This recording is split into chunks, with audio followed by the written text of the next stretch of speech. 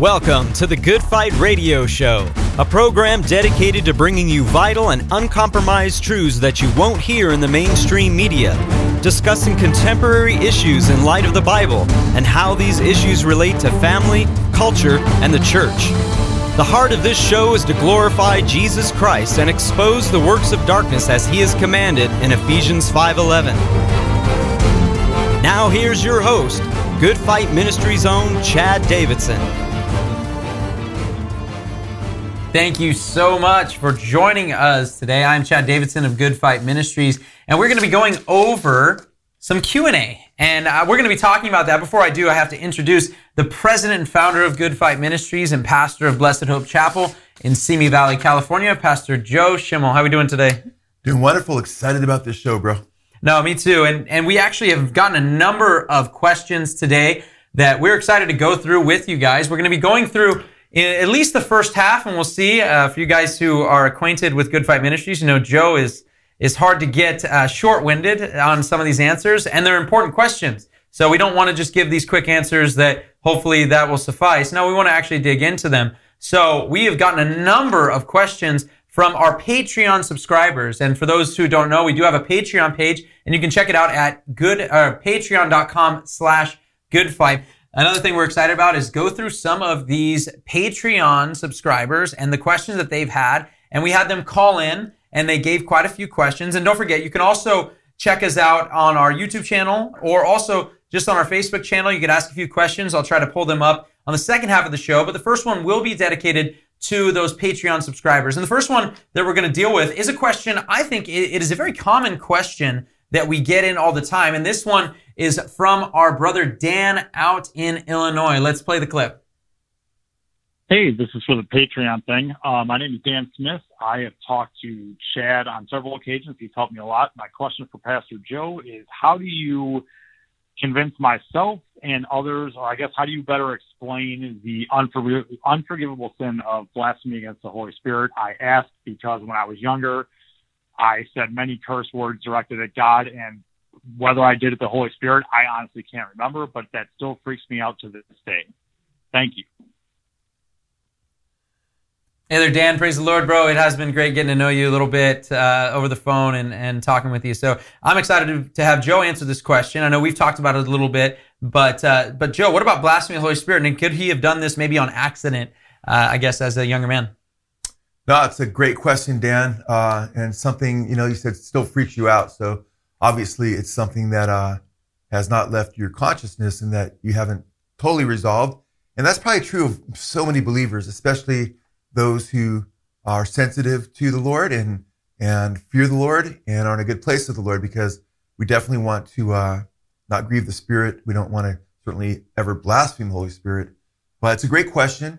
I don't believe, from hearing what you said, that you committed blasphemy of the Holy Spirit. Is a very serious sin, obviously, because Jesus talked about it being unforgivable. So let's talk about the nature of that sin. And when Jesus said it won't be forgiven or will never be forgiven, what's he talking about? What if somebody actually feels like they actually did blaspheme the Holy Spirit? A lot of people say a lot of careless things, And Jesus talks about idle words there in Matthew 12 when he's talking about blaspheming the Holy Spirit, and every idle word will be brought into judgment there, I think, in chapter 12, verse 30, 31. But this is a very important question. Jesus said in Mark chapter 3, I believe it's verses 19 through 21 there or so, he said, all sins shall be forgiven the sons of men, and blasphemies with whatsoever they shall blaspheme. And that covers all sins, right? But then he gives the exception.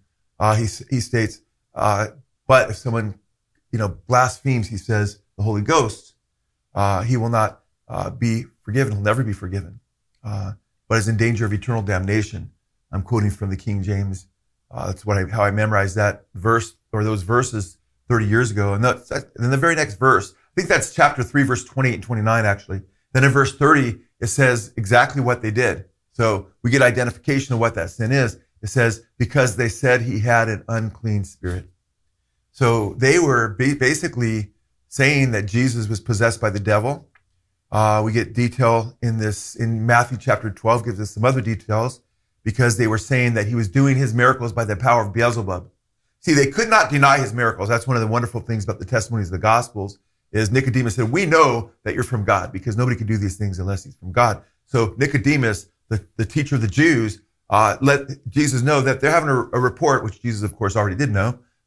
But he's letting them know, hey, when we talk amongst ourselves, we know that only God can do these things, which is very important because deep down, they were convicted that the Holy Spirit that God was speaking to them. But at the same time, they did not want to have Jesus, reign over them, as Jesus brings out by basically quoting them in one of his parables. And they didn't want to submit to him. They didn't want to leave their religious power structure as religious leaders and so forth. So they began to attribute his miracles instead of saying, oh, they were fake or he's not really doing these things. They had you see a person that's dead walking around, you see people that were blind that can see, and you see all these evidences. They had to attribute, if they wanted to get out of the conviction, his works to the Holy Spirit. So they said that you're doing them by the power of Beelzebub. Now, this is very important to understand because when you go through the narrative in Matthew chapter 12, and I'm not sure why more people don't point this out.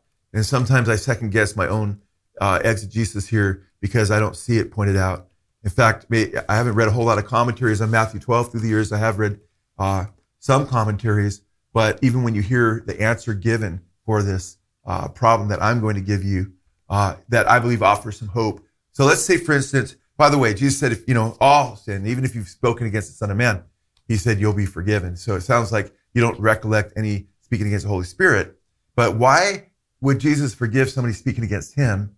Many people have. People use his name in vain daily by the millions, right? But they can still be saved. But why specifically the Holy Spirit? That's a question I think is important to ask or answer. And I'm going to try to wrap this up because I know we have a bunch of questions, but this is such an important one that to lead off with. That's a great question. Is in Matthew 12, after they specifically say that the Holy Spirit, they're saying that the power that is using Jesus is really Satan, really Beelzebub. After they say that, after they've done the very thing Jesus told them they ought not do, guess what he says to them? You know what he says to them in Matthew chapter 12, verse 33?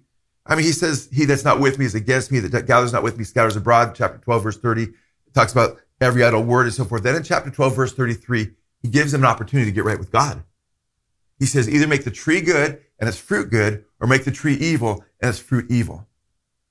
And he goes on to talk about, or say after that, the tree is known by its fruit. So he's letting these same folks who had just done this dastardly deed, letting them know that they can still make the tree good if they so choose and make its fruit good. So I think that's important to understand because I was talking to you, and I'll just give you one example of a young man that I met when I was a young guy. I was probably 18 or 19 years old. I was a brand new Christian, and this guy came in and out of the church I was going to, and at the time, and he was a Satanist. And then all of a sudden he was a Christian. Then he all of a sudden professed to be a Satanist, and he professed to be a Christian. And I didn't really take his Christianity seriously, but I cared for him as a person. So I saw him and he had questions and wanted to talk. I would spend some time with him trying to encourage him to follow the Lord and be serious. Well, I hadn't seen him for years. And then boom, he starts coming to the fellowship, Blessed Hope Chapel, where I pastor. And I'd see him off and on here and there in the streets and what have you. And he was, really demonized. I'll just say that. And sometimes, one time he'd be in the back and he'd just come and watch for a while and he'd leave. And then he asked me about that question because he said that he committed all these rituals that are in the Satanic Bible, but couldn't find a ritual against the Holy Spirit. So he specifically, when he was in prison, did a ritual whereby he specifically drew up this ritual to blaspheme the Holy Spirit. And he said, and this is after years of following Satan. And he said when he did it, he said that he felt, and I'm not saying this actually occurred because this could have been very, I'm sure it was very spiritual, but he says he felt the Holy Spirit rip out of him at that point. And I personally had a hard time believing the Holy Spirit would still be in him prior to all that, or before this blasphemy of the Spirit and so forth. But either way, it was such a traumatic experience that he went nuts in prison. And ever since that time, he said he'd been on, drugs to keep him from just utterly freaking out. And I actually gave that to him because that scripture, not the drugs, I actually gave him chapter 12, verse 33, called him on the phone one day and said, hey, buddy, I said his name. I said, I just want to let you know that eternity is forever. So if you could ever do anything, if there's any opportunity to get right with God, you want to do that. It's important. So this is not one we just want to just stop right at this point. You have to understand this. God wants you to understand. I told him that, he gives an opportunity to make the tree right, make the tree good and its fruit good right here after these guys do this. So I said, now, if you don't believe that that gives you an opportunity, whether you do or not, I would still go through that door as much as possible, because you're going to a hellish eternity in the lake of fire forever and ever. You need to get right with God. You need to do everything in your power, which is exercise genuine faith in Jesus Christ right now and never turn back. Now, keep in mind, this was a guy that was so double-minded, and that's the way I knew him. So I, at the same time, didn't know that he'd even take my word seriously if he believed that text did offer him hope at that point. So what I'm saying with all this is that you can so harden your heart, though, I believe. So what's happening there? Jesus is talking about these guys who are actually saying that that's the devil. That's not, basically, it's not the Holy Spirit. It's not the power of God that you're doing by. That's the devil. They're actually saying that, and he gives them opportunity to still make the tree green. What's going on there? Wait, I thought it's an unforgivable sin. So in my estimation, and I think this is very, very helpful, in my estimation, it's not just a one-time immediate act flippantly, or even in these Pharisees coming to this conclusion at a moment of time, but it seems to be a digging in of the heels into a position whereby the very agency, the very person that God uses to draw you to Jesus, right? To convict you of sin, to bring you to not only justification, but to sanctify you, and who is operative in election, according to 1 Thessalonians chapter 2, 2 Thessalonians 2:13. That very agent, if you blaspheme him and you set your heels against him and speak against him and don't accept his witness of Christ, of course, you can't be forgiven, because now you have so dug in your feet that you won't respond to the very one who leads you to Christ. So my personal conviction is that the Holy Spirit, that it's something where you have to dig in your feet, and it has to be done to an extent to where you have become so hardened that you would never want anything to do with Jesus. And if you want something to do with Jesus, if you love him and you're seeking him, you can't even do that without the Holy Spirit. It says in 1 Corinthians 12:3 that nobody can say that Jesus Christ is Lord but by the Holy Spirit. And of course, that's not talking about whimsically just saying, oh, Jesus is my Lord, but not following him. Sincerely from the heart, you can't do that except by the Holy Spirit. So if you're seeking Jesus and you love him, and he's your Lord, and you confess him as your Lord, he says, whoever comes to me, I won't cast away. You just rest in his arms and rejoice in your salvation. Praise the Lord. Amen. And we want to just thank you so much, Dan, for sending that in. Once again, for the first half of this, and it looks like it might be a little longer than the first half so far, but for the first half of this, we're going to be going through different Patreons and those who have subscribed to our Patreon page, patreon.com/goodfight. And then we'll also be taking some questions on YouTube later in this episode. And we just got added, I found out, the super chat aspect. So things get popped up really easy for us if you guys use that on our YouTube channel. So you can check that out. So we have another question. This is a little different than blaspheming the Holy Spirit, and this comes from our brother Sam from Florida. Let's check it out. Hey guys, this is Sam from Cocoa Beach, Florida. I've got a two-part question here for you. Number one, is birth control actually maybe a form of abortion? As I've been learning, a lot of them do not stop conception, but they do not allow for an environment for the embryo, the fertilized embryo, aka baby, to survive in the womb. Is this a form of abortion? So, Joe, is birth control, what he's talking about specifically, a form of abortion? Yeah, well, birth control, by the very term, if you're talking about birth control, just strictly birth control can include abortion, because because you're controlling whether someone is born or not. So you can abort your baby and call it birth control. People do that all the time. And in fact, many liberals use abortion as a form of birth control. So I think we're getting all these great questions, because no serious question, because we're talking about murder, mass murder here in our country, over 60 million babies murdered. And, and I think what you're talking about is, contraceptives, and contraceptives are meant to keep you from getting pregnant, right? But that's a great question, because some of these contraceptives also cause an abortion? And that's a very, very important question. I think it's important that we think this through. But I know we got a lot of questions to answer, so let me just try to do this in a few minutes. In the early church period, there's a lot of amazing quotes I've read from the church fathers about pharmakeia. And pharmakeia was used for two forbidden reasons in the first century against the Lord's will that the first century Christians identify. One was to contact the demonic world through opening yourself up through hallucinogenic type drugs, mind altering drugs, illicit drugs that would open you up to demonic powers. Those were forbidden. Those are forbidden in Revelation 21:8, chapter 22, verses 14 and 15 of Revelation, chapter 9, 19 through 21, and elsewhere. But also the pharmakeia was used, and this is where it's condemned even more broadly because it was so common in the early church as where people would take drugs to kill the baby that was growing in the woman's womb.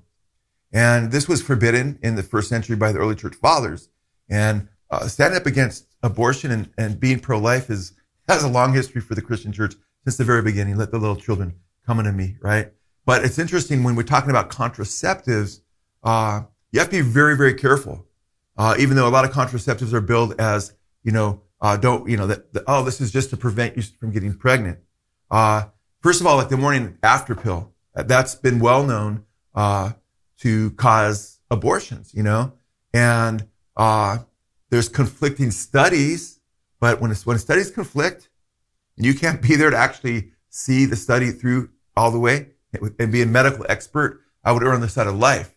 But even the pill, okay, and I think this is important, even the pill, my wife and I, after we got married, we decided, not to take, didn't want her on the pill. She didn't want it either. Because the pill itself, and many women don't know this, but there's three ways that it offers birth control.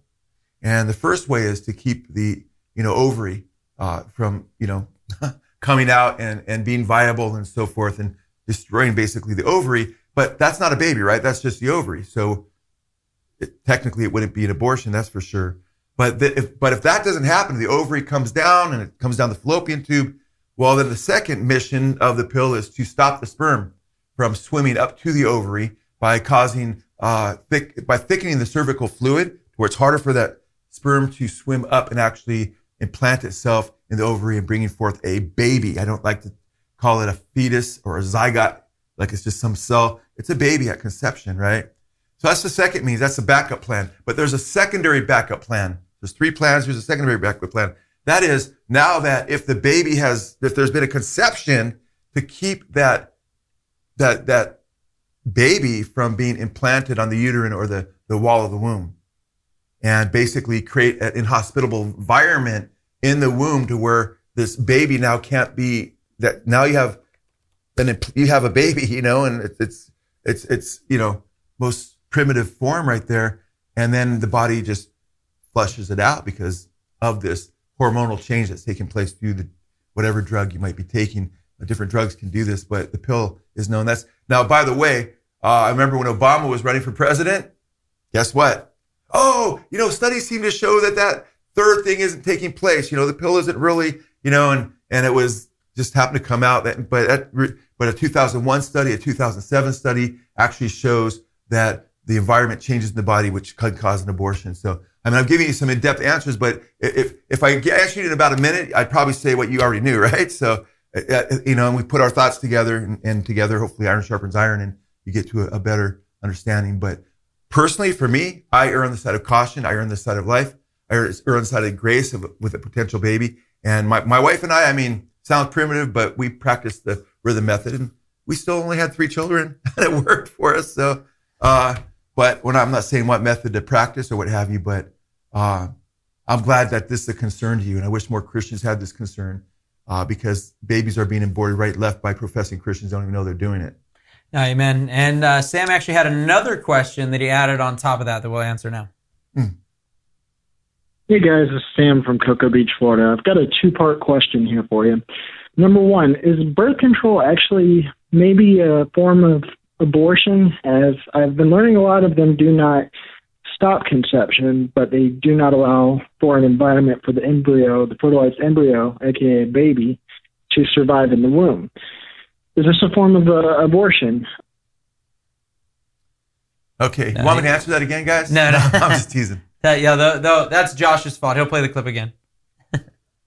No problem, Josh. We all do things like that. Oh, you don't have it? Okay, well, the question that he had asked, the second part was, he said, hey, I'm post-trib, and is there any preparation or stockpiling or so forth that we could do to prep ourselves and for the Great Tribulation and so forth that Christians should be doing right now? Yeah, I'm not personally opposed to that.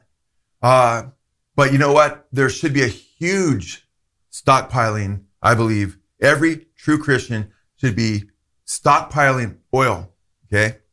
And I'm talking about the oil of the Holy Spirit, okay? Because we read in Matthew chapter 25, in regard to Jesus' return, that the 10 virgins that are to be prepared for the bridegroom's coming, they all fall asleep. They all have oil in their lamps to begin with, but then they wake up, they trim their lamps, but 5 of them run out of the oil, okay? And they don't have light. The Bible says the word of God is a lamp to our feet and a light unto our path. And throughout Scripture, we see that the oil is a picture of the Holy Spirit, not by might or by power, but by my Spirit, saith the Lord. That's when this oil flows through the menorah and light comes forth in the Old Testament. Oil is a picture of the Holy Spirit. And it's imperative that as believers, that we're Spirit-filled, that we're surrendered to the Lord during the tribulation period, and even right now, because through many tribulations, we must enter the kingdom of God. Acts chapter 14, verse 22. So I'm not going to give a long answer on this one because I know we have to make up time because I can refer you to last night's Bible study, which is kind of interesting. I'm like, wow, I just did a message called Spiritual Survival in the End of Days. And it's part of a huge series I'm doing where I look at the scriptures about how to be prepared for the tribulation period. Now, I personally am one that puts a far higher premium on being spiritually prepared than physically prepared because I believe if we seek first the kingdom of God, his righteousness, all these things will be added to us. He'll take care of us. Now, that taking care of us might be putting on our hearts for our particular situation and our particular family or what have you, maybe to stockpile food or to have a place to go to or what have you, because I'm trying not to lord it over people at all. So when it comes to how a person feels led to deal with the tribulation period should it come in our lifetimes, I don't believe it's a one size fits all. And I've said that before, but I actually got that answer when I was at skeptics, discernment, conference in Canada. And I gave a bunch of different answers. And I actually go through the different answers and show there's different scenarios that people find themselves in tribulation. Could be beheaded, could be prison, could be in your home where the Lord protects you, where it says, I give references and everything up there. Could be going to the wilderness, chapter 12 of the book of Revelation, where the Lord protects you, on and on and on. So I just want to encourage you to check out last night's message called Spiritual Survival in the Last Days. And I've got a whole series. I'll probably do 10 of those messages or more before we're done with that series, Lord willing, to be spiritually prepared, because that's the most important thing. But seek the Lord on that, because that's an individual thing. Amen. And for those who are on our YouTube channel right now, I actually already put a link to the teaching from last night as well. So our next question, this one I kind of like a lot. I love this topic that we're going to be talking about here. And this is from our brother Andrew out in Connecticut. I know his wife is always a part of the live stream group with Blessed Hope Chapel, where Pastor Joe actually pastors. And so you guys can always get along there as well. But yes, let's hear what Andrew had to ask. Oh, my name is Andrew. I'm calling from Hamden, Connecticut. I have a question on, is deathbed salvation possible? And is Luke 23, 29 to 49, 43 as an example of it? Thank you. So the question is, Joe, is deathbed conversion possible? And the thief on the cross is what he's referring to there. The thief on the cross. Luke 23, the one in Luke 23, the one who came to Christ. Mm-hmm. Is that a good reference point to start off? I think this question even would probably be a great way to ask it. Well, I've just noticed a little trend here because these questions often do with life and death matters, whether it's spiritual life, blasphemy of the Holy Spirit, and abortion. This question, spiritual preparation in the tribulation period. I think Luke 23 is a great way to affirm, yes, there's definitely deathbed conversions. I mean, that was a death cross conversion. I mean, he was next to Jesus just before he expired, and he was headed to Hades just prior to that, and then he ends up crying out to Jesus, and he basically, he declares Jesus is Lord. Lord, remember me when you come into your kingdom. He's recognizing he's king, right? Declare Jesus Christ as Lord or as King is a prerequisite to salvation. You must confess that Jesus Christ is your Lord. And Jesus said, today you'll be with me in paradise. So there's no doubt that this person was saved. It's so beautiful. And in fact, just prior to that, he had been, because we know from, if you do a harmony of the Gospels, you'll see in one of the other Gospels, he's actually speaking against Jesus. And with the other guy, he's basically, ridiculing Jesus, mocking him. And he had a change of heart after he saw Jesus, basically the Son of God, different than anybody else would be at that point, because he revealed who he was, and he was drawn to him and confessed him as Lord. So that definitely teaches that deathbed conversions could happen. But I would give a caution. Before I give this caution, I'll rejoice though. I believe there's probably thousands and thousands and thousands of people who had deathbed conversions more this year than ever in maybe the history of man. And I'm thinking of because of COVID. And, millions of people, not just because of COVID, but millions of people not being able to visit their loved ones in hospitals. So you have all these millions of people in hospitals dying, not just with COVID, but other sicknesses, who aren't able to get visits. And as horrifying as that is, there's an upside to that. For a lot of these folks, the only person to talk to is the Lord. And many of these people, it would be really hard to believe that there weren't many of these people that cried out to God for mercy, and that God had revealed himself to them through the gospel. So I definitely believe in deathbed conversions. However, I want to give a caution because some people can think, oh man, I could just wait till the end of my life and then come to Jesus. The Emperor Constantine had kind of an attitude like that, because some of the church by the 4th century was teaching that if you sinned after your baptism, you couldn't get sick, or you couldn't be right with God, there's different versions of that. So Constantine said, you know what? I'm going to wait till I'm dead. So the story goes. And when I'm about to die, then I'll be baptized. Well, that's not true repentance, because then you're not repenting because you've broken God's heart and you're grieved because of your sin and you've offended the thrice holy God.